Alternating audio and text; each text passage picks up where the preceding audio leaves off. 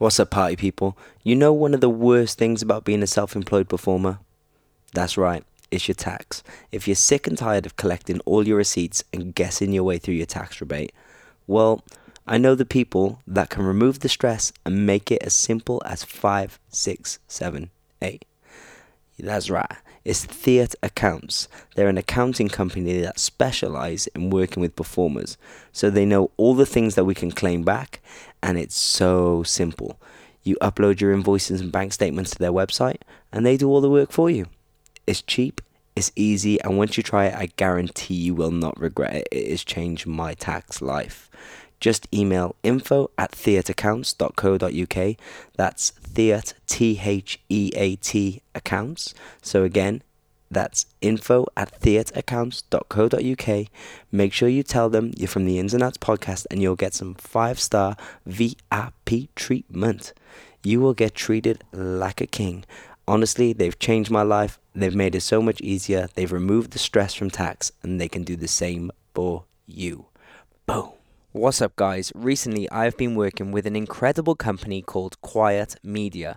Quiet Media create beautiful video reels, vocal reels, self-tapes, music videos, and many, many more. So if you're looking to capture your idea on a video or via audio, then Quiet Media is for you.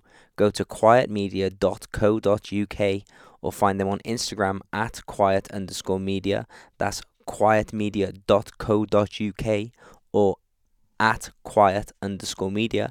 Also, don't forget to tell them that you're from the Ins and Outs podcast to receive that special luxury treatment. I promise you, you will not regret investing in this company to help you capture your imagination or your creativity. That's quietmedia.co.uk. Pow. The Ins and Outs podcast with your host, Kane Silver. In this episode of the Ins and Outs podcast, I speak to Rick Tjia. I think I said his name right, and I hope I didn't butcher it like I normally butcher everybody's name.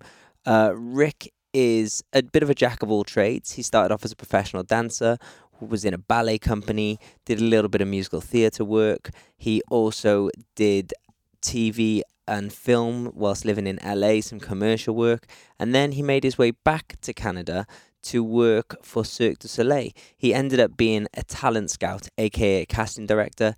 He tells us what his kind of job role was and what that means and how he did it. Then we also talk about him being a choreographer for not only dancers but acrobats and acrobatic movement, and we spoke about what it's like choreographing and creating with people who have like specialist skills like jugglers and people that you'd see in Cirque du Soleil, specialist acts. Had a great chat with him. He also tells us about his new website, his new company, I guess you could say. It's called Choreography Online, and basically you can pay to use the rights of someone's choreography. So let's say I upload choreography of my own that I've choreographed to Little Mix. I haven't, but let's just pretend I have. Then you can you can pay to use the rights of that choreography for your own show. So choreographers, you can also upload your own choreography to that too. It's called Choreography Online. I will put all the information for that and his new competition that he is running all in the information of the podcast. I hope you enjoy. Please get in touch with us at the Ins and Outs, aka us being me. Let me know who you want to hear from, what things you like about the podcast, what you don't. I want to interact with you guys and bring you exactly what you need. I hope you're all well. Stay safe. Here is Rick Tjia. Hey, buddy, how are you? I'm good. How are you? I'm good. Thank you so much for coming on the show. You're welcome. I'm very excited to pick your brain. I've heard lots of wonderful things about you. I've done a little bit of research this morning before we speak. And yeah, I'm super excited. Where are you right now? I'm in Montreal, in Canada. Oh, is that where you live? Yeah, that's where I live. What's it like out there at the moment? Right now, it's sunny, nice and sunny. Although the last 7 months, I've been kind of inside the house. Yeah, what's it like in the civilization over there with the pandemic and stuff? Well, I mean, it's been not too bad considering. I mean, compared to the States, we're nowhere as, as bad as the Yeah, States. LA's feeling the brunt of it, right? Yeah, and most of the cases in Canada actually are in this province. And we actually started opening up 3 weeks ago, something like that. And now we're kind of closing bars and restaurants again after a surge. Yeah, that's kind of what's happening. Not so much as yeah, it's kind of happening here too. We kind of open back up because I'm in the UK. We kind of open back up, and then like Wales, which is a I don't know if you know Wales is a country within the UK. That's just been put on lockdown for 3 weeks. So they're doing like a 3 week pause. Different areas of England are going on a little hiatus to stop people from going out and doing stuff. It's all a bit crazy at the moment. Yeah, it's been quite a year, I have to say. I know, right? It's like 2020's come. The world's not officially ending, but something's definitely going strange. I was actually in London when the lockdown happened. Oh, really? Yeah, I was supposed to be at Move It. Ah, of course. Literally on my way to Excel um, to set up a booth, and we got an email saying that the whole thing was canceled. So I was all my classes during that week. I had classes and meetings all set up, everything canceled. So Yeah, because it that was right at the beginning. That was March, wasn't it? March, I think. was March, April. I remember I was in rehearsals, and obviously for people outside of the UK or Europe that don't know what Move It is, it's probably the biggest dance convention this the UK has ever had. yeah, Uh, when we saw on Instagram like Move It's cancelled, we were all like, "What?" yeah, Like major. that's That was that like major. that's when you know it's like the World Cup of dance. You know what I mean? It's like that was a big deal. Yeah, and now Excel's a hospital, if I understand correctly. They're using it as a Yeah, I don't know if it still is. I know it was for a bit. I'm not sure if it still is, but they definitely made use of it. Such a huge space. Um, enormous. yeah, it's crazy. But no, it's been a bit crazy. But I'm just grateful that healthy. You know, on the grand scheme of things. So a bit about you, Rick. If correct me if I'm wrong, but you kind of do everything. Like, Yeah, I kind of do. I kind of do. But I think I have kind of I don't want to say obsessive personality, but it's more that I have interest, and I've always had an interest in so many different things. And at the same time, coming up from Asian parents where performance is like, eh, you want to my you're expected to be the best whatever you do. yeah, When you like doing everything, then you got that pressure to be the best. And I have to, to in all honesty, most of that pressure actually came from myself. yeah. It's not fair to say that it really, all of it came from my parents. So, yeah. So every new undertaking that I would do, and every new discipline, every new, learning experience, it would be all or nothing. Mm. So Because you that's you kind of got into your position and your career from starting as a dancer, right? yes, So how old were you when you started dancing? Because if I'm correct, the first thing you did was tap dance. yes. The first thing I did was tap, and I was about 8 or 9. Uh huh. um, and obviously it started out as a amateur thing. Like, we all start as amateurs, right? Yeah, We all it's a just hobby. fun, yeah, hobby. Every great dancer or professional dancer all starts as an amateur doing a hobby. And yeah, my first time on stage was at 9 years old, and never left until I retired. Yeah. So my entire life has been dance of all kinds. What was it, if you can remember back to then, that captivated you into wanting to keep doing it? I think it was well, the tap I just really loved. I mean, it started out, my parents used to watch this television show with big bands and all. It was really big in the States at the time, called the Mm. Lawrence Welk Show. And they had this tap dancer guy who would come on once in a while, and I used to like jump around the room whenever he was on. And my mom said, "You want to take tap lessons?" And I was like, "Oh yeah, sure." And I ended up really liking it. And then, at some point when I started to get good, my teacher said, "Well, you should take jazz classes to help you with movement and things like that." So I started taking jazz and tap, and I actually hated jazz. I was just like, no, I just want to do the tap part. until one day I was like, you know what? I can't go through life hating half my class. So I'm just going to go all in and try to do my best. And I ended up liking it. And so I became a jazz and tap dancer. And then at some point, teacher said, well, you need to take ballet to help your jazz. And so I went into this men's class on Saturday, and it was so hard that I was like, okay, I'm going to master this, you How know? old? How old? Uh, when I started, by the time I started taking ballet, it was like 14, 15, I think. So I actually started ballet late Uh huh. for a dancer, but luckily I'm a man, so it's a little less important. Less competition as well at the Yeah, time. yeah, for sure, less competition at the time. Nowadays, I think it's a little different because there's Mm-hmm. so many more men dancing these days. Yeah, it's Um, just it's it's more in the public eye now that men can dance. Back then, I feel like it was kind of frowned upon, right? well, mainly because of TV. Yeah, at the time, I mean, the number of times I've been asked, what do you do for a living?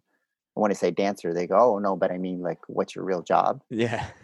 Trying to explain that, and then when I say, "No, really, I'm a dancer," they be like, "Oh, you're a stripper." I'm like, "No, no, no, that's not what I do." So it's but nowadays people kind of understand it more. You say you're a professional dancer, and they go, "Oh, okay, okay." Yeah, they can relate it to a TV show or a film, you know. Well, they always think it's TV now. They still don't know what a dance company is, or freelance gig, but Of it's course. all TV. Yeah. So that when you were growing up and you got into dance, were your parents supportive about it?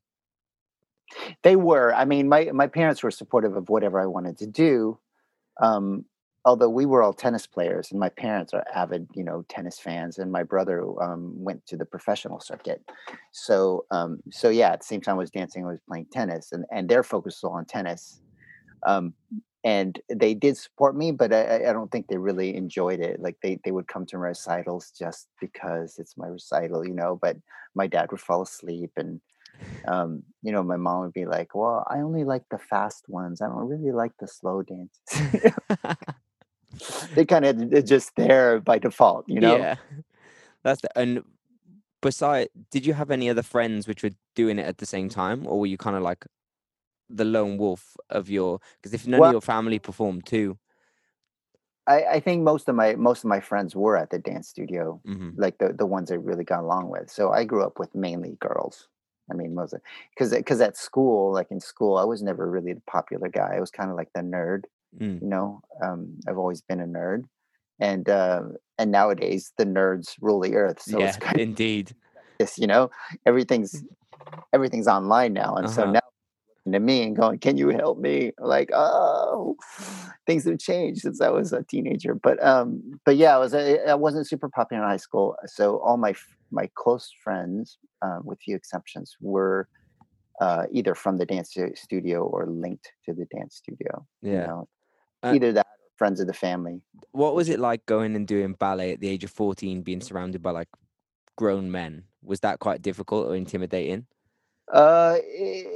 It actually wasn't. I mean, I think it was smart for them for my first ballet experience to put me in a men's class, hmm so you don't get the stigma of like, oh, I'm the only guy and they're all girls. hmm Um, they weren't all men though. There were a couple younger kids, but since there were so few men, you had like the smaller kids, teens like me, and the adults. You had like all these different. So it was kind of all the levels together. Mm, Um, which was okay. But it was never. It's different. Men in ballet, it's very different. It's like there's like a camaraderie that happens that doesn't happen as much with the women. yeah. You hear all the stories about women being kind of catty and they're exaggerated, of course, but it does But it's happen. definitely the stigma that we hear that the women Yeah, dance side of things is a bit more. it does happen. It's exaggerated a bit. It's obviously you don't go in the dance studio and it's all just like people stabbing each other's backs. That's not really the way it is. But No. but with the men, it's just different. And I remember also when I eventually went to the Boston Ballet School. Anytime we had men's class there, it was just like, you know, um, it's like a football team. You're cheering. You're Yeah. very competitive, but it's not a catty competitive. It's more like you want to be the best, but you're also egging your Yeah. dancers on. So then there's a lot of cheering and a lot of it's just men's class is awesome. They I are. I teach at colleges, a college here, and my favorite classes to teach. Sorry to the girls ones if you're listening, but my favorite classes to teach are the ones that are boy heavy, because the atmosphere in the room is very, everyone's cheering each other on. Like you said, it's like being in a locker room before a football match or something. It's like the it is. camaraderie is so different to the girls.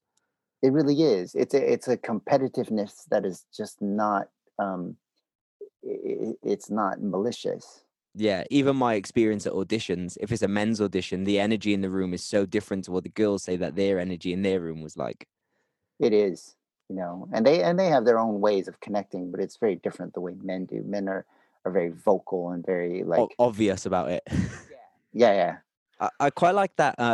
At the age of 14, you're going into a ballet class with adults because I feel like it gives you something to aspire to be like. It Like, does. I think it's really good because it gives you role models right away. yeah. It also shows you that it's cool. Because I did ballet at 16 and I despised it. And there Mm. was probably three boys in the class, and we were taught by women. Sorry, I should have been off. We were taught by women, and there was no one for me to look up to. You know what I mean? I could never find the cool in it because there was nothing for me to relate it to, Right. and that's a difficult thing for me. So the fact that at 14, you can see men who maybe you look up to and go, wow, look how good they are. I want to be like that. That's something which I feel like probably lacks most places. The actual dancers from the company there, the men from the company in there, along with kids, little boys, Mm, along with, and people like me. So I actually think it was good. Although I know, teaching technique is kind of difficult when you got so many different levels in the room. But in that context, I think it helped because of it just took away the entire stigma of being a guy in ballet class. yeah, And our teacher was a woman, but everyone else was a man in that room. So it was comforting, yeah. especially for someone is, first time in ballet. It was comforting in that sense. I think that's great. And then what other styles did you expose yourself to when you were younger? Yeah, so after that, I mean, it just snowballed from there. It snowballed to modern dance, which like the jazz in the beginning, I hated, and then as I started to realize the different kinds of modern, it wasn't all Graham and Hmm. Cunningham. It was and there was just so many different ways of doing that. Then later on, I realized that I ended up becoming a contemporary dancer, right? So, and of course, hip hop. Hip hop. I worked in LA. We did everything was like commercial jazz or hip hop gigs, jazz funk, that kind of Hmm. stuff. And then I came to Montreal, and during some of the off times, I actually joined a little small tango company. Oh, that's cool. Tango, yeah. So yeah, it's just all around, and and as you go along, and I tend to like I went to the university studying physics because that was I always loved the sciences, so I kind of have that scientific, analytic mind, the Cartesian side too, the logical, mathematics side as well. So I guess And you pick dance apart in a different way than maybe just a normal big, dancer would. big time. Big time, yeah, and I would just analyze, and not just dance. I even dance companies, the way they run things, the way they do marketing, the way they manage just budget, and everything. I would like observe, analyze, and so to this day I still do that. And the way I teach when I teach is very physics oriented, objects. So I try to explain to people not just what they should hopefully be feeling as they're doing, but I can actually show them physically how the objects move in space and why certain things don't work. Yeah, Um, which is an advantage that I think most teachers don't have because they don't have that background. definitely. And it's being able to uh redirect or you know communicate in a different way than other people can. So you have more options to deliver the message. Yeah, and I think it's and I really like it because, I think back on it and I'm thinking, well, if my teachers could have just explained things to me in just that very concrete, simple way, because I know a lot of teachers, they try to use imagery, Hmm. and imagery works to a certain extent, but it depends on the person you're talking to. I think my logical side was always like, okay, yeah, but what really are we trying to do? And sometimes I feel like I would just never get a straight answer. It was always about, oh, well, you should feel this and feel this. Like, no, really, just explain to me, what are we trying? What's the end game here? Yeah. So I think I had to, over the years, kind of figure it out myself, by observing and watching what works, what doesn't, what makes sense physically. Mm. And there was actually a book in the 80s, called The Physics of Dance, and it was a physics professor who, also was an avid dance fan and took dance classes himself, and actually did all the calculations, tour à la seconde, and pirouettes, jumps, what the position has to be and why. And I don't know why it was more popular as a book, because I thought it was amazing, but maybe because there's just too much What mathematics was in that it. called? The physics of dance. Physics of dance. It's Okay, out, cool. but yeah, it was quite amazing. That you just calculate all the angles and where your body should be in order for it to work. Yeah. That's great. So when you have this background of all these different styles of dance and you're, intellectual as well, you can do more than just dance. What made you decide that you wanted to make dance or performing a profession? Um, I'm not sure at what age I decided I wanted to, but I know that it was just, I think it was the way it made me feel, Mm, and also the fact that I could essentially be myself when I was dancing, because I was, pretty introverted, and so in front of people I was very shy. I was never really good with approaching girls, and so it was only when I was on stage that I felt kind of safe enough to just give it all and say what I had to say, so to speak. And so Why I do you guess think that is, that on stage you feel like you have that? it's weird because it's a mix of vulnerability and safety. Like, you go up there and you just feel like, this is my space. These people are here to watch me, so I feel safe in some sense. But at the same time, exposing yourself to so many people is vulnerable. Mm, But you're not sitting there face to face. It's not. I don't know. It's kind of a good mix of distance and vulnerability yeah. that I think it just fit my personality better than actually, being at a party. I used to hate parties, when I was little. Things are different now, but at the time, at the time, but the idea of going to a party was just horrifying. It was kind of like, oh, I'm just going to get through the evening. Just Yeah. the way I used to do it. A few years in this profession and your opinion on partying can change quite quickly.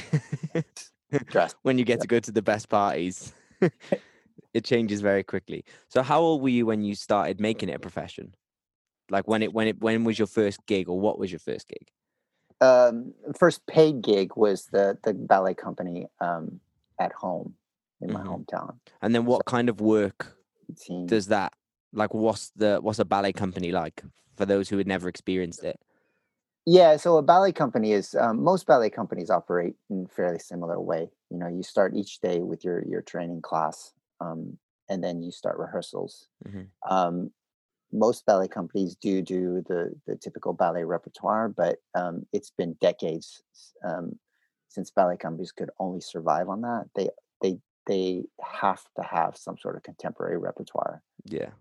Their audience, nobody wants to see just the classics anymore. And the classics are, it's like classical music. They're set.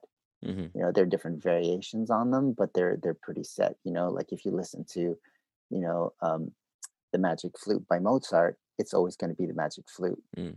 It doesn't change. and it's great to hear that. But at some point, I think the audience was like, well, we want some new stuff. And that's where the contemporary, so all ballet companies have to have contemporary repertoire.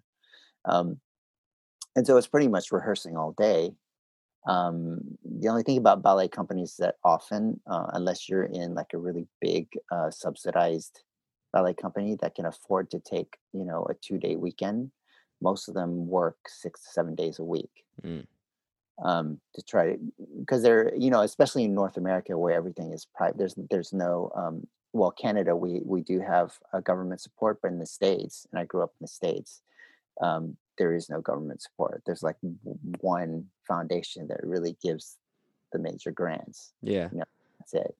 So it's all private donations. So they're always trying to save money, and part of the way of doing that is to really stretch out the y- work of their dancers as much as possible. Yeah. As far as getting better in dance, that's actually not ideal Well, because there's no recovery. there's no recovery. No, it's really crazy. And then on the financial side, what's financially like being in a ballet company compared to, because you've experienced lots of other genres of work. How does it Mhm. carry out? Because I find that people never explain currency of dance. When people go, I want to be a professional dancer, we always go, what do you want to do? And they'll come up with an answer and they'll go, cool. And no one ever went to me, well, if you tried this is, realistically, you can make a living doing this profession. Or if you Mm. want to do this, maybe not so much. What's a ballet company's, You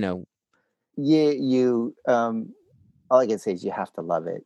You because I mean, as far as all the artistic, the performing arts disciplines, dance is um, the poorest, oh, for sure. the lowest paid, the poorest, and probably ballet and contemporary would be. Well, it's hard to say. Ballet dancers are paid really poorly. Contemporary dancers, it depends, because when you say contemporary nowadays, it means so many So different many things. things. You can You know, still do a contemporary TV show. yeah, and they call that contemporary, which Yeah. is kind of on jazz a bit, and then there's contemporary that's just really hardcore contemporary, and then there's contemporary theater, and then mixed Yeah. with dance, like deviate in the UK and stuff, which is Mm. and the pay scales are all very different. Um, and also in Europe, where you do have government subsidy, it's a lot different than in the States where there's none. Yeah. So, so you can live on it, but it's you're going to need roommates, and you're going to need You're not it's retiring on it. not really, no. No, it's. Not. It, I always think it's because it's such a niche target audience that are gonna come and watch. Yeah, and It doesn't sell to the it's masses, you know.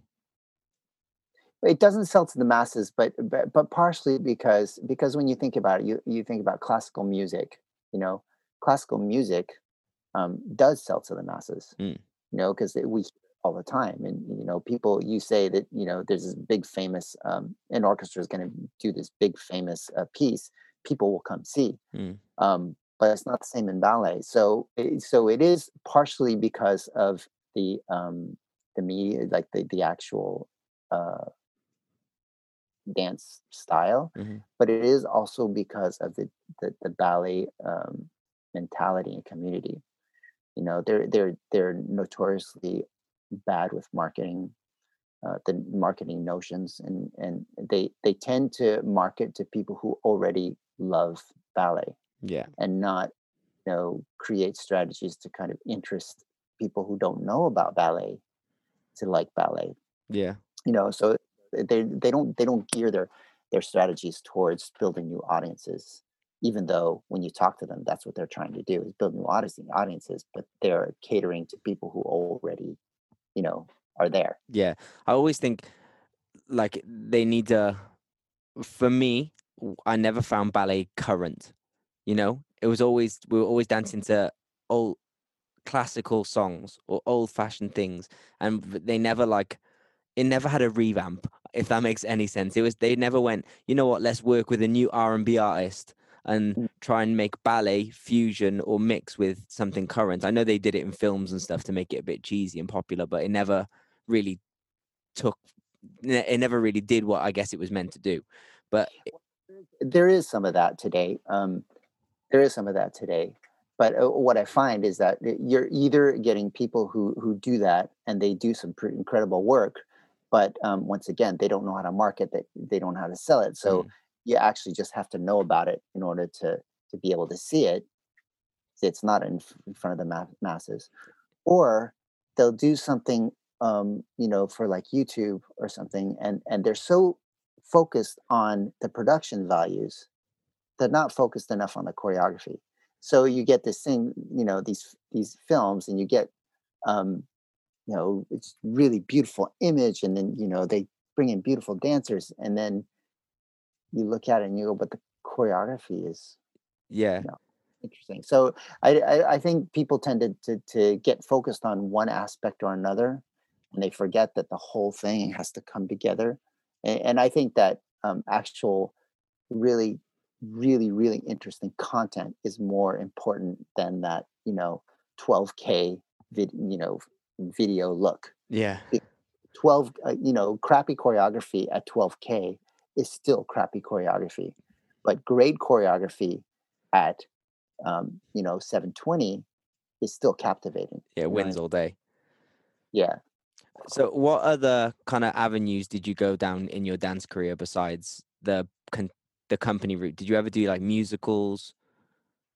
I did do musical theater a little bit, which is ironic because musical theater is what I wanted to do when I started doing tap and then jazz. Musical theater was the thing that I wanted to do, and I ended up not making a huge career out of musical theater, um, and more of the other stuff. But yeah, I mean, I did, I worked in film and TV in Los Angeles as Mm-hmm. well. I did, and all of those gigs were pretty much, commercial gigs. There's a small ballet company in Los Angeles. It's not, super well known. Mm-hmm.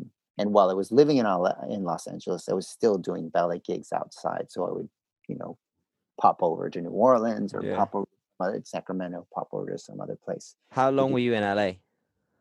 I was there 3 years. Did you enjoy it? I hate the city. I hate LA. Because LA's Marmite. It's like you love it or you hate it. Yeah, I mean, I did hate LA. I hated LA. I don't like the way the industry works. I do love the actual work in film. Mm-hmm. Like I love working in film. I just didn't like the way the industry works. And oddly enough, in a city that I hated, in a city that's so superficial, I did find a lot of really close friends that are still close friends today.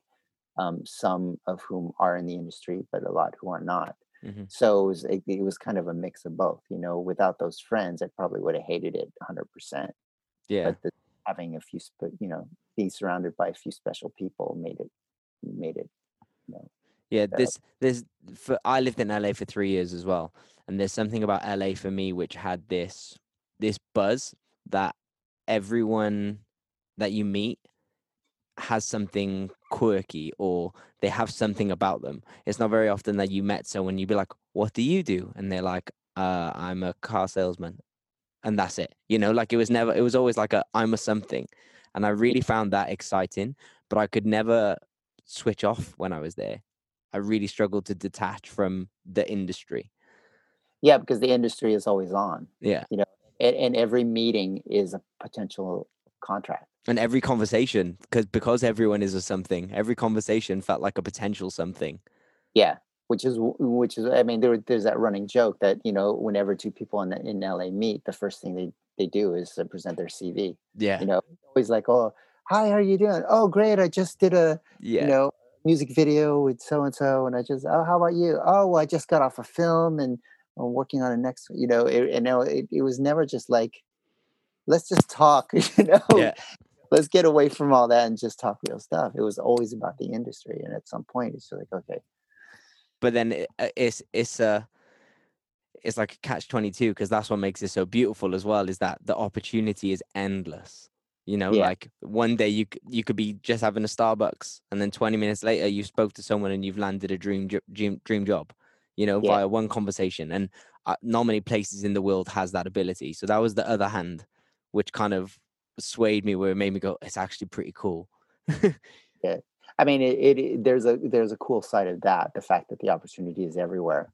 But I think what used to frustrate me is that that atmosphere also perpetuated a lot of um, people who didn't necessarily have the talent being in very getting some really good gigs, Hmm. whereas people who are focused on being good at what they do didn't necessarily get the gigs because they weren't focused on the networking. They were focused on being good.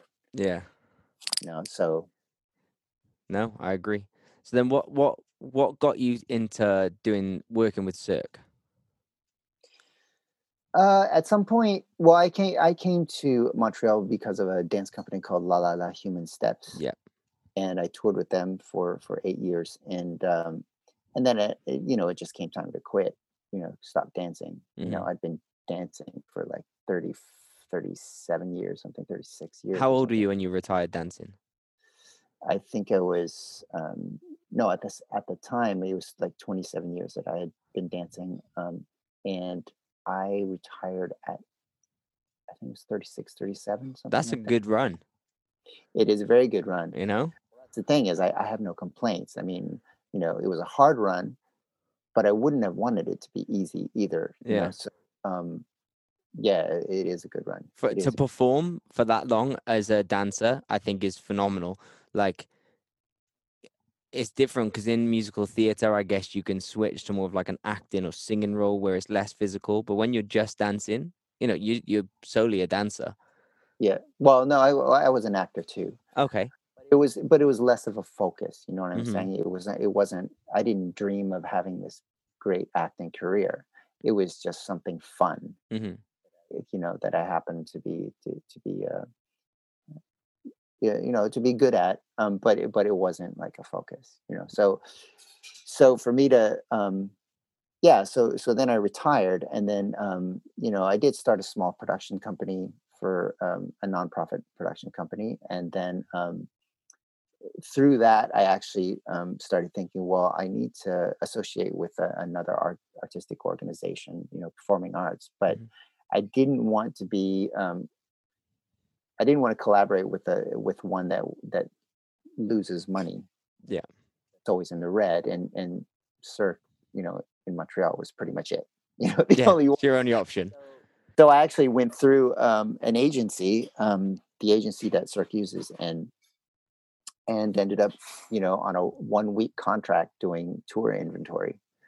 And after that 1 week, they said, "Wait, we really need you for another week. Can you stay another week?" And I was like, "Yeah, sure, I'll do another week." And then they'd come back at the end of the week. We need you for another couple of weeks. Can you stay? So that went on for 11 months. Do tour inventory.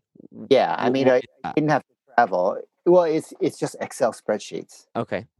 So the people on tour would just send it because every time you cross a border, you have to go through customs. So they have to take inventory, Mm-hmm. you know, before crossing customs, and every time. And so they would send us the sheets, and then we would just organize it. It was pretty. I have to say, one of the most boring jobs I've ever It's had. where the nerdy side kicked in. Yeah, Yeah. you know, it's where the carryover was. There was a benefit.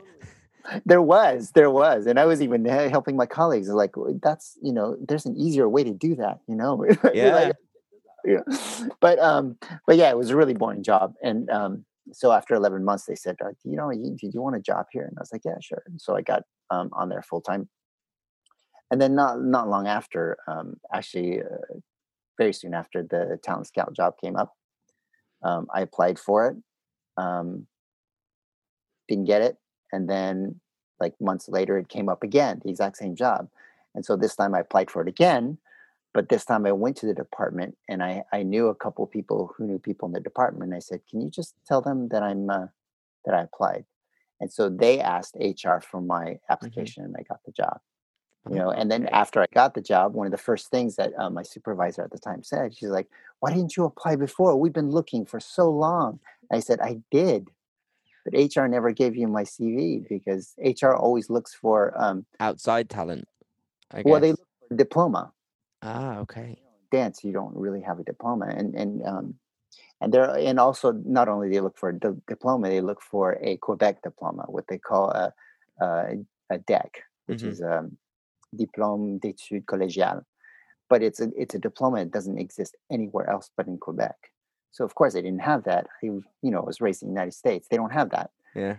So there was a lot of weed out that was based on, okay, you don't have a deck, because HR doesn't really know the they don't know the industry. You Yeah. know, they just kind of do the filter. So They're treating it like any regular job. Like, are you yeah, qualified for the position yeah, pretty via much. a merit? Yeah. So that's how I got in. That's how I got the job, Yeah, you that's know? crazy. That is nuts. Because I always go when people go, I haven't got any qualifications, and people now people go to college, performing arts college, and they get a diploma or a BTEC or sometimes a degree, and I always go, but I've got one, but around just over 10 years of being a performer, I've never been asked for it. Like, not once have I ever been asked for it. Why would you? Okay. They just go, "What's your experience? Show me your resume." Yeah. I mean, because for a lot of performing jobs, or in tech, or especially in technical, like you can learn all this stuff, but it doesn't really resemble the real life. What you're really going to be doing, Yeah, the knowledge, the practical knowledge, and the actual physical skills. Like a lot of it is just doing the stuff, yeah. doing it over and over again, and that you can get to some extent in training, but not until you're like working day in day out do you really get a feel for that. Yeah, that's crazy. So once you landed that role, what Yeah, was what was the the role? Like what's your job? I was a town scout. So basically what the rest of the industry outside of Cirque calls casting director, Yeah. but Oh, they Cirque. gave they gave you a nicer name. Yeah, I mean, talent scout, which sounds like sports, like outside of sports that no one else I in. think that sounds better though than casting director. It's got more of like I don't know, bit more spice to it. Maybe, Mhm. but people don't understand it because people in the industry, they know what a casting director does, but Yeah. they don't know what a talent scout is. So it's just a lot of explanation. And then when people would talk about me or talk about anyone in my team, they would always say casting director anyway because they didn't know what a talent scout was. They Hmm. didn't remember that. They just remember casting director of what I do. But there's just a because you had asked me Yeah. how I got to doing it, and there's just to continue the whole HR thing. There's actually just a funny anecdote that when I my first day there, um, so they at the time they had just implemented this new HR system, online HR system, and that's the system I used to apply. So my first day there, they show me my desk and they give me a computer and they set up my email account and stuff. And I look in my first message in my email account is from the online application system, and it says, "We regret to inform you that you were not selected for this job." I was like, first day on the job, and they're telling me that I didn't get the job. Brilliant. They obviously needed you. Well, they needed to tweak some stuff in the system for sure. Yeah, indeed. So, as a talent scout or casting director, as everyone would know it, what does that actually entail? Like, how do you are you the person that decides where castings take place, who you're looking for the show? Like, what is your role on a day-to-day basis? So it's a little it's like I said, it's mainly the job of a casting director, but if you can think of like a casting that the role of a casting director, but on steroids. In that Cirque doesn't have, like, when you're casting, you're usually casting one project at a time, and you're casting, we're creating this show, and so they say these are the roles we want you to cast. But in Cirque, where you have just like numerous, I mean, by the time Cirque closed, we had um, something like 42 Yeah. casting projects, all running at the same time. And see, the company creates these shows and they run for like 10, 20, 30 years. And so each new project is not a replacement. It's an It's add-on. added on. And since these things are like full-time jobs running constantly, you've got that turnover. So every year you're just casting, casting, casting, casting. So the way casting will work is we had this giant database of artists, and we would, instead of waiting for a casting call to come, which would basically be every week, you would say, okay, what are all the dance roles? We look in our database. How many people do we have that fit all these different roles? Mhm. And where are we low? And so we would just do these general auditions, these big general auditions, and then um, just look at everyone and say, okay, that person fits the role in this there, this one fits that, and then you would and plus we were constantly creating new shows, so you'd say, okay, what kind of dancers are interesting and strong enough that a creator could come in and create a new role on them. So you Mhm. had the twofold. These are the roles that exist, and these are the roles that could possibly exist. So you're kind of second Mhm. guessing something that doesn't exist yet. And then you would keep all these people that you think fit the company, put them on the database, and then it would sit there until the casting calls come. So that way we can, when we get a casting call, we can say, okay, instead of saying, okay, we will need like 6 weeks to organize an audition, decide on a country, budget, and all that, we can say, give me a couple hours and I'll come back to, with you Mm. to a list, which was important because a lot of times these casting calls were really fast and they would need someone, we need someone, on stage in 2 weeks. Well, it's too late to organize an audition, Yeah. especially if you need to go to Australia or something, it's too late. So that's how we did it. We would do things like ahead of time. Especially with a show like Cirque, because there I've never seen any in human, but I've seen a lot of them online. Mm. They're a beast. Like I imagine people get injured a lot, so I guess finding new There's, I people think is there's always injuries. There's not as many as you might think. But that's also because there's that whole machine behind it. We have like yeah, physiotherapy, and they're taken care of. They get massages, and if you're on tour, the food is included. There's a cafeteria there. The artist can eat for free. And so they're not going to just put a whole bunch of junk food. They're going to make sure it's nutritious and all that stuff. So there's a lot of that that's put into prevention. hmm All the training facilities are there. The artists can train, and there are coaches that can coach them. Work with them pretty much daily. You yeah. know, so so because of that, you don't have as many injuries as you might think. And It's plus, we hire professionals who are supposed to, in theory, know what they're doing. So Yeah. It sounds kind of like it's run like a football team or a soccer team or, a yeah, basketball team. Like it's not just this is the show. It's got layers to prevent stuff, to help stuff, yeah, and not many dance gigs are like that. no, because they don't have the money. Yeah. Partially because they don't have the money, and partially because they don't think of it. Because I think that a lot of the thing about dance is that they don't think scientifically, and they hmm don't like I always it always amazes me that in this day and age, dance training has no link to sports medicine. Mad. Right?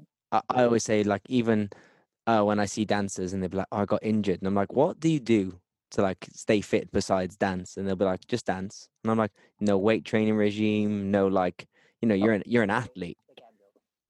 Yeah, Take Advil to take the pain away, and they just keep going. yeah, And it's nowadays, there's more and more awareness about nutrition and that sort of thing. But it's like this is 2021. Like, why is it only now that we're starting to be aware about all this other stuff? yeah. It's just really strange. You look at the athletes that go to the Olympics, and they're constantly focused on the science and the studies, and like they discovered this new information about how the body assimilates movement and new movements. Oh, okay, so we're going to modify our training methods to fit with the science. Dance doesn't do that. We just do the same thing we've been doing for 500 We've been years. doing the same ballet bar since day one. Yeah, yeah, the same thing. Same thing, and when you go to the hip hop world, it's even worse because they learn on the street, Yeah, right? They don't even learn the basics of like rolling through your feet on a jump, so you don't like guess kill. yeah, like nothing. And when we just to give you an example of that, when we were creating Michael Jackson 1 in Las Vegas. Um, My friend was in that. oh yeah, Mark what's his? Calapay, Oh yeah, Swarf, yeah, hat guy. yeah, yeah. So they were yeah, so they actually during the creation they wanted like really strong hip hop dancers, and we Mhm. got some people from LA and all over, from France and from all hardcore hip hop. And then during that first year of operations, the artistic director was really, pulling her hair out because she was, at any given moment, almost half the cast was out on medical, which is really expensive for the company because one, you've got, got to take care of these people physically. Two, when they're out, you got to hire replacements, but you're still paying their salary. So you're actually paying salary twice.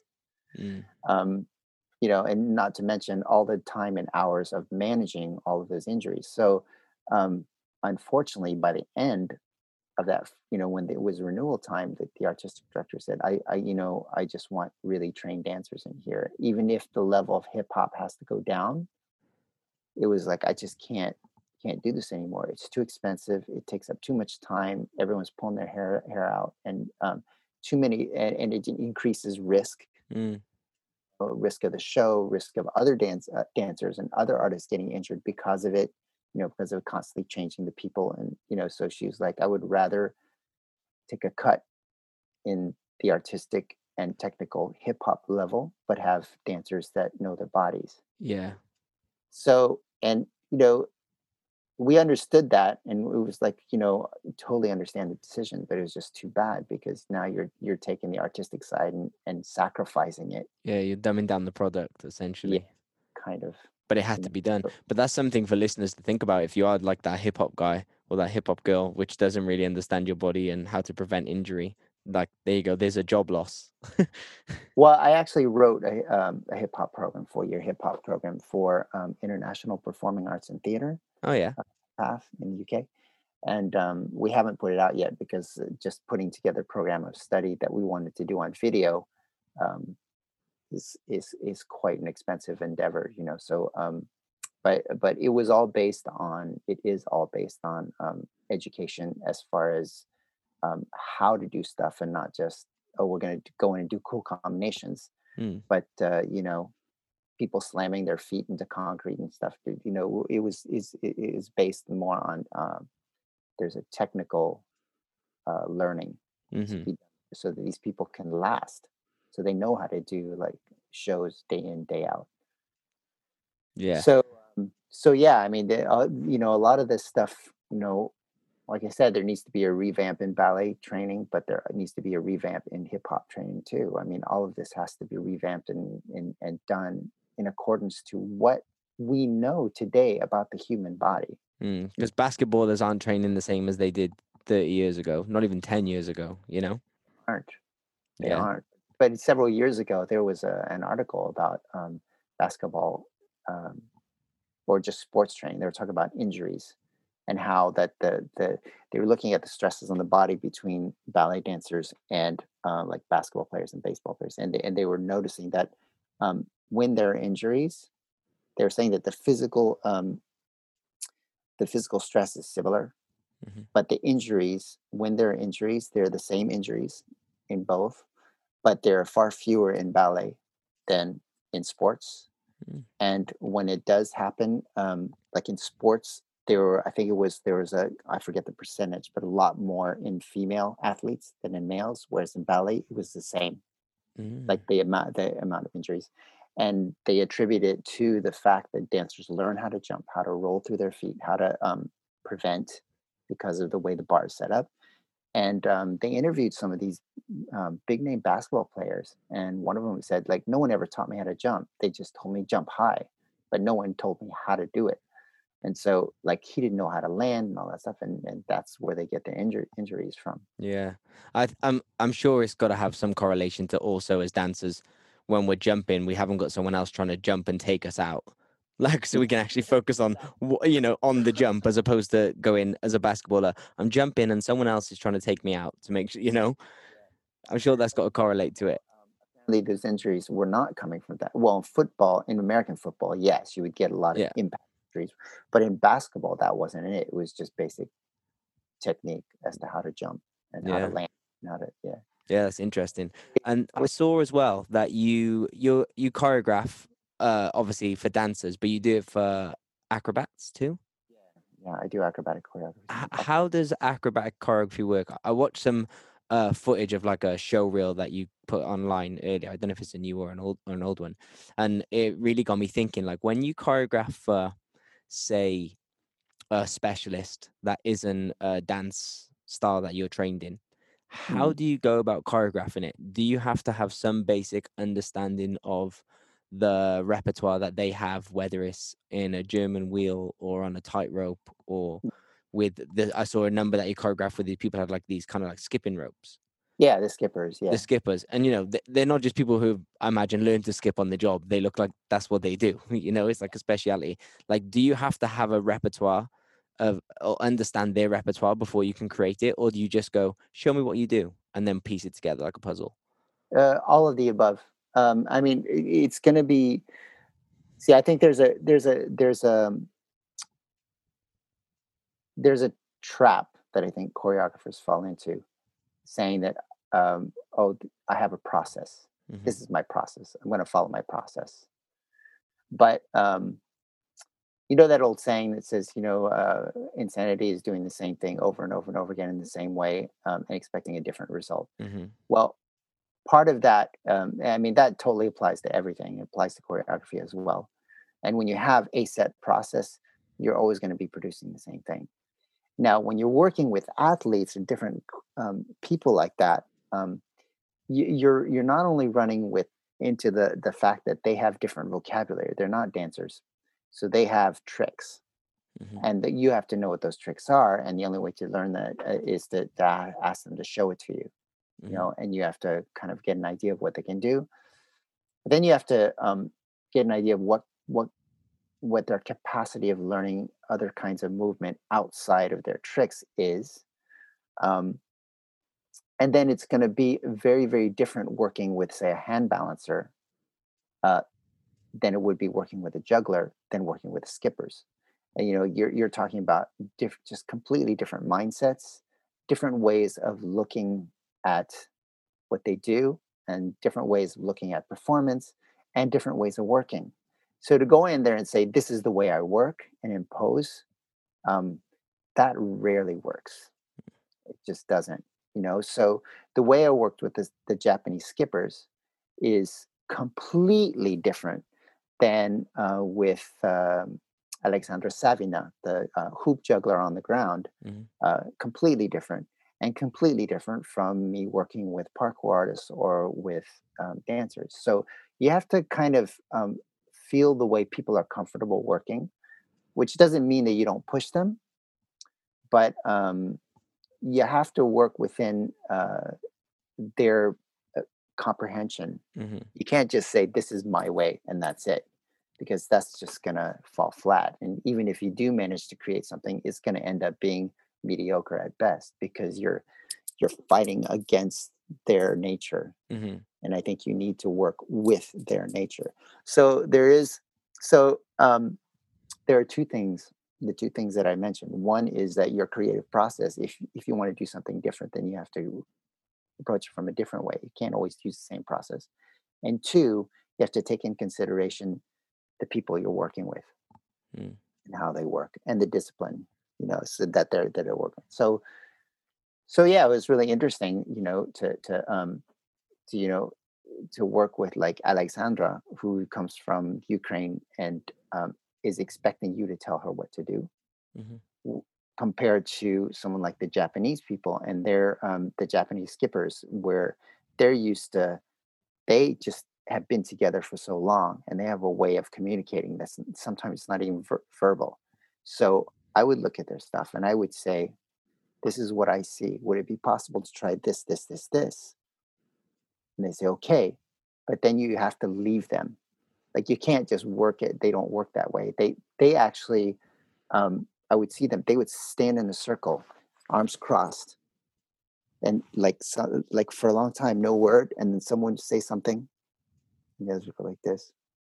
They do that for like maybe 20 minutes and then they go, okay, get up, and they do it. And you're like, yeah, that's what I wanted. Yeah. It's very strange, but I could have never done that with Alexandra.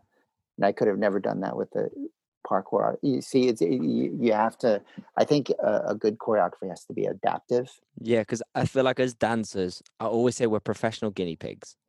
Mm, Like we're little test lab rats, but we're really good at it. We just do exactly what we're told, exactly mm, when we're told, and if we're good, we do it exactly how you want it done. yeah, And when you're working with people who maybe have a specific skill set that they're not used to working in that way, I always wonder how you get them to, like, for example, if we were doing something and you changed it 4 times and said do it again, as a dancer, that's day-to-day life for us. But when right. you're dealing with someone who's a specific juggler, and they juggle in their way and they've learnt on their own and they've never had someone choreograph their routine. If you tell them how to, like, this doesn't work, I need you to do it like this, like, it must be really difficult dealing maybe with people because they probably have never had that before. And as artists, we're quite precious to our craft. Yeah.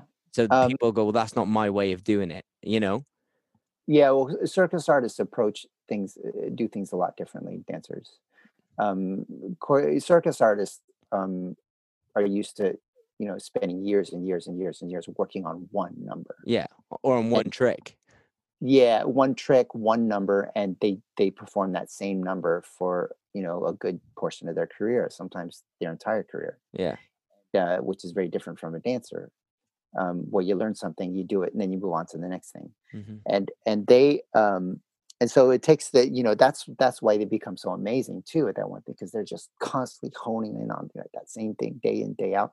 And um and ultimately most circus artists are the creators of their own numbers, so they're not used to having someone outside come in and tell them what to do. you know uh, Yeah. a little, once again, it's cultural, like I said, in Ukraine, Russia, often the coach will come in and say, do this, do this, do this. There isn't that same culture of, oh, could you please try? That's one of the things that the Russian interpreters would tell me is like, when you go in, don't ask her, you just go CLA, do it. Hmm. And that's what they're used to. And it's not considered impolite. That's just the way it is. So um, and then there's other circus artists where you go in and you can't just go in and say do this, do this, do this. They want to be part of the conversation, so it's always a collaboration. So Mm. you always kind of create it together. So and I'm comfortable in all those, and I think, if you want to successfully do work with all kinds of different artists and different disciplines, you have to be comfortable changing and working differently with different Mm. people. Yeah, no, definitely, I agree. Um, and then I want to talk a little bit about your company. I think it's called Choreography Online. Online, yeah. Yeah, could you tell us a bit about that? Yeah, so Choreography Online is basically the Shutterstock of dance choreography. And for those who don't know Shutterstock, it's a company that sells the rights to photography. Mhm. So let's say you need a photo for a poster that for your show or whatever. You can go in and buy the rights to use a photo that's in their catalog on your poster. And there are companies that do that with music too, where you can just buy the rights to a tune and then you just put it on your video or use it in your show, whatever. Mhm. And so it didn't exist, and still, apart from Choreography Online, it still doesn't exist for dance. And it seems to me that choreographers, career choreographers, we know how it works. Mm. You create something, you spend all these months working on something, it gets performed a couple times, and that's it. It's It's put done. to bed. And it's put to bed. And you have all this stuff that's kind of collecting dust. And I was like, well, okay, it was great for that one show, but there might be someone on the other side of the world who would love to do that piece, and they're just looking for new choreography to do. All these regional companies are Mhm. always looking for a repertoire. These competition kids are always looking for a new choreography every year. Um, I said, well, there's all this stuff that's already done. So why don't they just sell the rights and allow someone else to do it? And so that's where the idea came from. Just like Shutterstock and just like um, Premium Beat and When did you start the company? So I started it 2 years ago, but it didn't come online open to choreographers until May 2019. So a Hmm. little bit over a year ago. And so yeah, since it is, choreographers to dancers or choreographers to companies, the choreographers need to put their stuff into the platform. And we ask them to actually teach it too, because if someone's going to buy it, Yeah, they need to be able to learn it. Of course. and in order to not have to have the choreographer spend time teaching these people around the world all the time, because then that would not be extra revenue. It would just be a replacement of what you're doing. So the idea was to have extra revenue for the choreographer.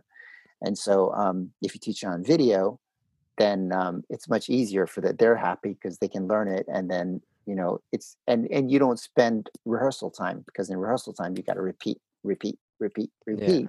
Whereas on video they can just rewind, rewind, rewind, and you don't have to like do it over and over and over again. And that why your all of your previous pieces can have this new life somewhere else. Yeah. You know, Because I did a TV show about 4 years ago, maybe five now. It's called Dance Dance Dance. I don't know if they have it in the States or in Canada, but basically it was about they'd get a local celebrity or a celebrity from that country, and they would come and they'd relearn the choreography for, say, a Beyonce Single Ladies, mm, and then the dancers would learn the choreography from Single Ladies, and we'd all recreate the show that Beyonce's performed, and that's the TV platform. And I don't know, I don't know how it works. I don't know if they have the rights for that choreography to use it on a TV show, because essentially, although you're taking it from, I guess, Beyonce, because she owns the rights to the song and she paid for the video to be made. I don't know if they have the rights for the choreographer. And I always was like, so how come we can like rehash this and sell it again, even though it's not ours? technically, it's illegal to do that. You Okay. know, that's the thing, is that copyrights governing choreography are the same as for music, as same for writing books, plays. It's all there. It's just that in dance we just never think about it. So say I create this piece of choreography and I go on stage with uh Little Mix, and then someone else copies my choreography and uses it in their show. But if I've not copyrighted do Yeah, they you still have the rights?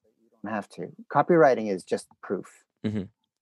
Um, the moment that it's created and finished, it is under copyright protection. Hmm. So it's same thing with writing. Like the minute I write a book, it's under copyright protection. The reason you registered is to be able to prove it. Because the thing is, if you've written it, and decide, oh, I'm just going to let it sit, and then 3 years later you go, oh, you see someone else has published your book because they managed to get a manuscript, and you say, hey, wait a minute, that's my book. How are you going to prove it? Mm. You can't prove it. So that's why people register. That's what the copyright offices are for. It's to prove it. Yeah. Um, and then there's but there are other ways to do that. What they call the poor man's copyright, where you put it in an envelope and you mail it to yourself. That there's a stamp on it, Yeah. date and everything, and then you just don't open it, and you use that as proof if ever you get into litigation. But the it's just that buying paying for rights has always been a really complicated process. In music it's been horribly complicated, and they made it so that it's much much simpler now. I know dance studios, they can just buy like a year license, Hmm. so they for like ASCAP or whatever, depending on the different rights organizations. You can just buy a license to be able to use all their music in your studio, because technically when you use it in a dance studio you have to pay the rights Yeah, of course. too.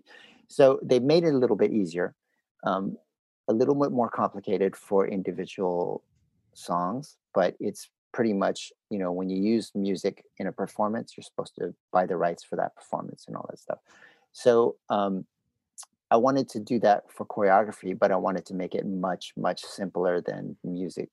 The way the music industry does it is just so complicated that Hmm. people would rather just steal it. Yeah. 'Cause Yeah. Yeah. you know and And same, with choreography. So the way we do it is just, you have a bunch of licenses depending on how many performances in a year you want to do. You just pick it, and it's a shopping cart like Amazon, and that's it. And then You, in regards to the choreography, is there a cap on how many counts of 8 the choreography is? Or, well, you we buy an we count? it's more a time. We want a minimum of, if possible, a minute and a half, because these are licenses for performance, Hmm. and choreography. So it's not about dance classes. Yeah. It's not like the 16 counts of 8. It's not Hmm. the same, because little do people know that that's not even copyrightable, because it's not a work. It's not an actual work. Hmm. So all these, and nowadays all the people teaching dance classes, they're calling themselves choreographers now. You notice, like, all dance No, conventions, they you're a say, teacher. but they're actually just teaching. And that choreography, that 30-second class choreography that you're doing, it's not copyrightable. It's not considered a work, and so you can't claim, oh, this, someone stole my work. No, 16 counts is not a work. Yeah. you know so you can't copyright a movement or an idea. It has to be something that's said, this is a work, it's an artistic work, then it's protected by copyright. I see. So if I'm a choreographer, how do I submit my choreography to your website, to your company? So you go to the website and you pick, I'm a choreographer. There's a button that says I'm a choreographer, and you just open an account, and then you fill out a profile, a choreographer profile, with your photos or whatever. But that profile is not visible until you actually add choreography, Hmm. because we don't want a whole bunch of choreographers with no No choreography. work, of course. Um, and then for each choreography, there's a section is add a choreography. You can upload your videos. There's a description, fill out the fields, and you upload the video of someone teaching it, and then it goes through an evaluation approval process. Hmm. We would just want to make sure that it's minimally professional, that there's no pornography or anything inappropriate in it, because people will do that. Yeah. And and then yeah, and then it's, we add a difficulty level. So we do add difficulty levels just to make sure that little kids don't get something that's over their head, and vice versa, Yeah. professional doesn't get Get it. something that turns out it's for a 5-year-old. So um yeah, so there are different ways to look, to search, and that's pretty much it. And then it gets activated, and then you can leave it there as long as you want. It doesn't cost anything. The we only take a percentage if there's a sale. Hmm. If there's no sale, it doesn't cost anything. Yeah, it's free for you to use. Um, in regards to buying the choreography, Mm. what kind of pricing are you talking? Is it a drastic measurement of depending on if it's for one show or 100 shows, or if it's for a? We leave that to the choreographers to decide. So there are 5 main license types, and they're all based on the number of times you're going to perform it. So Mhm. all the licenses are for 1 year. And so there's a one performance license, 3, 6, 15, and unlimited. Mhm. And the prices differ. So you can decide, well, we just need it for one recital, so we're just going to buy, for one show. Yeah. Then there could be like, oh, well, we're going to tour it. We want to use it in our show, and we want to tour it. Um, and we don't know how many shows it's going to be, so we'll just get an unlimited, and that way we're covered for, if we book extra shows, whatever, we don't have to go back and buy another license. It's all done. That's good for competitions too, because when you don't know how far you're going to go, Yeah. Or how many dates you got? Yeah. just better just get an unlimited, and then you can enter as many competitions as you want, and you can be like the winner, and perform it 5 times a day if you want, and there's no problem. So that's how it works, and we let the choreographers kind of pick their own prices. Yeah. So it'll vary, but we kind of guide them. We kind of tell them this is what people have said they can afford. Although we did that before COVID, so now I'm pretty sure that the answers would be different. Yes, I'm pretty sure, and I'm sure people want to charge more now too. Yeah, but they should think about charging less, because the idea is that they're not paying you for the work that you did. They're Because just it's paying for. already done. It's already done. So you can just say, well, for a one-time license, you want to do one performance? Well, I can charge you like 50 to 75 US dollars, Yeah. which is reasonable. I mean, if you want to use music for one show, it's going to be like 300, 400. Yeah. So use that for one dance. I think it's pretty reasonable. And then it just goes up depending on the number of performances. But that's the kind of thing that people can afford, especially post COVID, Mm. and it makes it simple, easy for them. And what you want to do is just make it easy for lots of people around the world to buy a choreography. If you make it unreasonable, like I had one choreographer price his choreography at $10,000. Like 10,000 for 10,000, they can actually fly you in to do a new piece. Yeah. Probably Point of less. Yeah, I know. So I'm like, well, that doesn't make any sense. So I think choreographers have to be smart, you know, Yeah. smart about and think about, why do people buy stuff on the internet? Well, because it's less expensive Yeah. and it's easy and because it's convenient. So you have to think of all those things. You want your choreography to be out there, then make it reasonable. You don't want to do the opposite either. We had some people go, oh, $10. Well, $10 is not serious. Yeah. Like, so you got to just be reasonable and I actually encourage people to then use their, choreography page, their profile page as that should be your choreography reel. Mm. Choreography reels, I mean, just to be honest, like dance reels and choreography reels, I hate because they end up not showing you anything. You have a lot of fast clips and you go, oh, all you know is that this person has done all these gigs, but you don't really know You don't what get they to see them.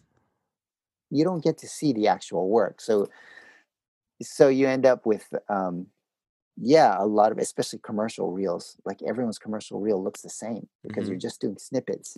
So there's no possible way to distinguish one person's work from another.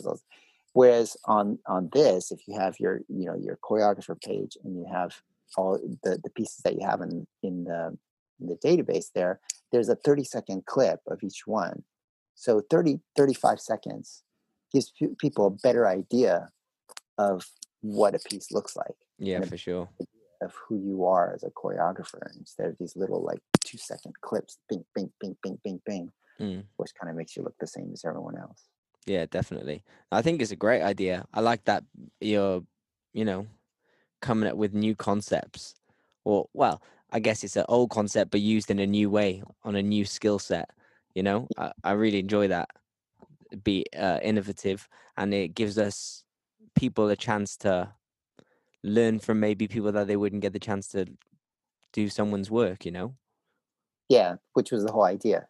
And I would love to get some of the, people like Yuri Killian on there, and like just some, we have a few, we have like Ricky Jenks and Ryan Jenkins, a few Hmm. people known in the UK and stuff. Um, been in discussion with some really big names, but it's just they're just really slow, to actually do it. They're all interested. They're all like, yes, I'm into this. I'm going to do it. I want to do it, and it's just slow getting them to actually Yeah. make that step. But I feel like, the course, I guess. and you know what performers are like. No one wants to be the first person to take the leap. So I'm sure as soon as someone sees Ricky become really successful from it, then everyone will go, I'll do that. Yeah. But Yeah. until that moment happens, we never like taking the first leap. But it's funny because Ricky has been interested since the beginning. He's a smart human. But but he was too busy. He was too busy. Busy, busy. You're like, are you going to do this? Yes, I'm going to do it. I'm just too busy. Until at some point he saw his choreography online performed like step for step by another company, and he was like, that's not right. Yeah. And so I sat down with him and I finally booked him in London. Went to London. I said, listen, go in studio and I will film it for you. And I think that that I got the impression that that was kind of the event that said, okay, I'm going to do this, because seeing someone actually took your choreography, did it performed it step for step, and performed it on a big stage. You're like, wait a minute. That's not supposed to happen. Yeah. What's just happened here? Yeah. Yeah, that's crazy. What do you see for your future? Is there anything that you'd like to try and, I guess, venture out and do something new? Oh gosh, the it's limitless. It's endless.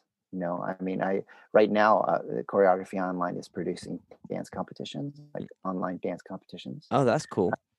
Yeah, and we did our first one back in May, international online dance competition, and it was really something because we had over 30 representatives from over 30 different countries participate, and then when we put the finalists on the gallery, we had like right away that, um, and it was open to public voting for 3 weeks, I think, three Oh, weeks. 110,000 people, brilliant. uh, 600 almost 600,000 video views. So it got really popular. So all these people were like, these competitors, they were seen by all these people, and shared by all these people. So it was really quite something. And so right now we're doing another one called IODC Challenger, International Online Dance Competition When is that? Challenger. It's going on right now. Um, and it's we have three choreographers from three different countries with three different dance styles, and you actually get a license for a solo that they've picked of their on the Choreography Online website, and that Mhm. includes the entry fee. And then you learn it, you perform it, and then you submit their choreography. And so the judge is the choreographer. Oh, nice. Basically, they're challenging you to do their piece, and it was inspired by a competition in South Korea that does the same thing. Um, and it's really, really inspiring to watch how different people interpret the same piece. And Yeah. it's really cool. So that's kind of where the inspiration came from. And so we have three. We have Ryan Jenkins, who's doing the contemporary part, Stephen Tanos from Australia, who's got a jazz funk piece in there, and then Khaled Freeman, which is stepping. It's Okay. pretty cool. So, um, you know, it's it'll be interesting. It'll be interesting. I Oh, can't that's wait. dope. I'll check it out and I'll make sure if when we leave this, if you send me all the links to everything, then I'll put it all in the information of the podcast. Yes, absolutely. Dude, that's so cool. Well, thank you so much for your time. This has been an absolute pleasure.